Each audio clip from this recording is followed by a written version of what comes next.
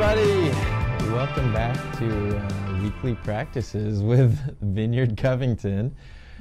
And we are continuing deep relationships, and we are talking about one of probably the most simple and yet most profound, I think, practices that we do in community, which is sharing meals, actually eating and drinking together.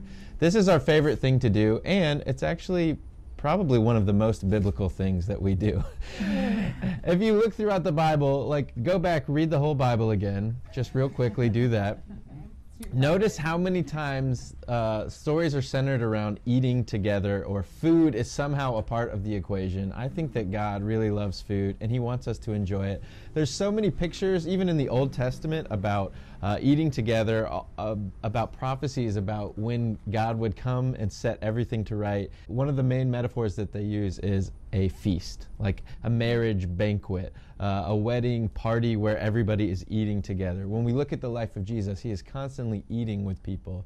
And then one of the things that we see in the New Testament church in the book of Acts, if you want to be like the New Testament church, eat together, share food together. In Acts chapter 2, we get this really cool picture where it says the early church, they devoted themselves to this life together, and it mentions four things. They devoted themselves to the apostles' teaching, to prayer, to fellowship together, and to sharing meals. So we can actually do two of those things together, throw in a prayer, hear a teaching, you can just knock it all out in one fell swoop. So eating together is this powerful thing. It's so simple, and yet it brings us together. It evens the playing field. It unites us together in just a really cool way.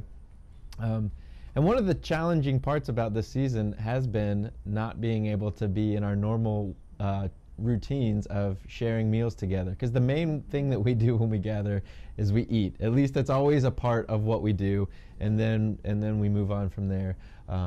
But you can get creative. There's lots of ways to do that. We've been hanging out on the front porch a lot in this season. If you don't have a porch, do the backyard, go outside. Walking tacos are a thing I've heard of. I don't know how that works. Go for a walk, eat your taco. But I wanna encourage you.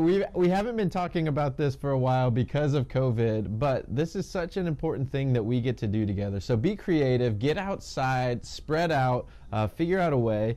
And one thing that we can also do in this season is support our local restaurants by ordering takeout. So we've got some Kung Food here. Amerasia, one of our favorites in Covington. What did you guys get? I got a gyro from Dixie. Street tacos from Gutierrez. Oh. I got a nice sandwich from Lil's Bagels. Nice. I got a delicious meal from Dixie Chili. It was so good it's already gone.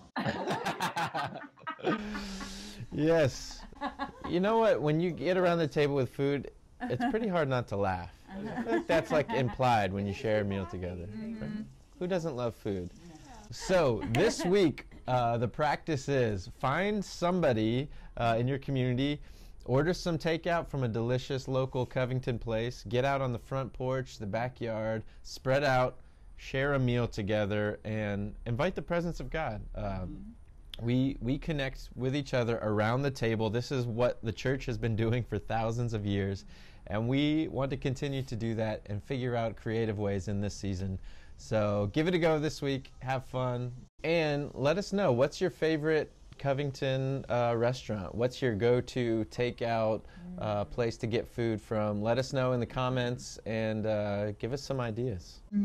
As Tyler said, it's the most biblical thing we do. That's right. And now, Jesse's going to demonstrate walking tacos. Oh.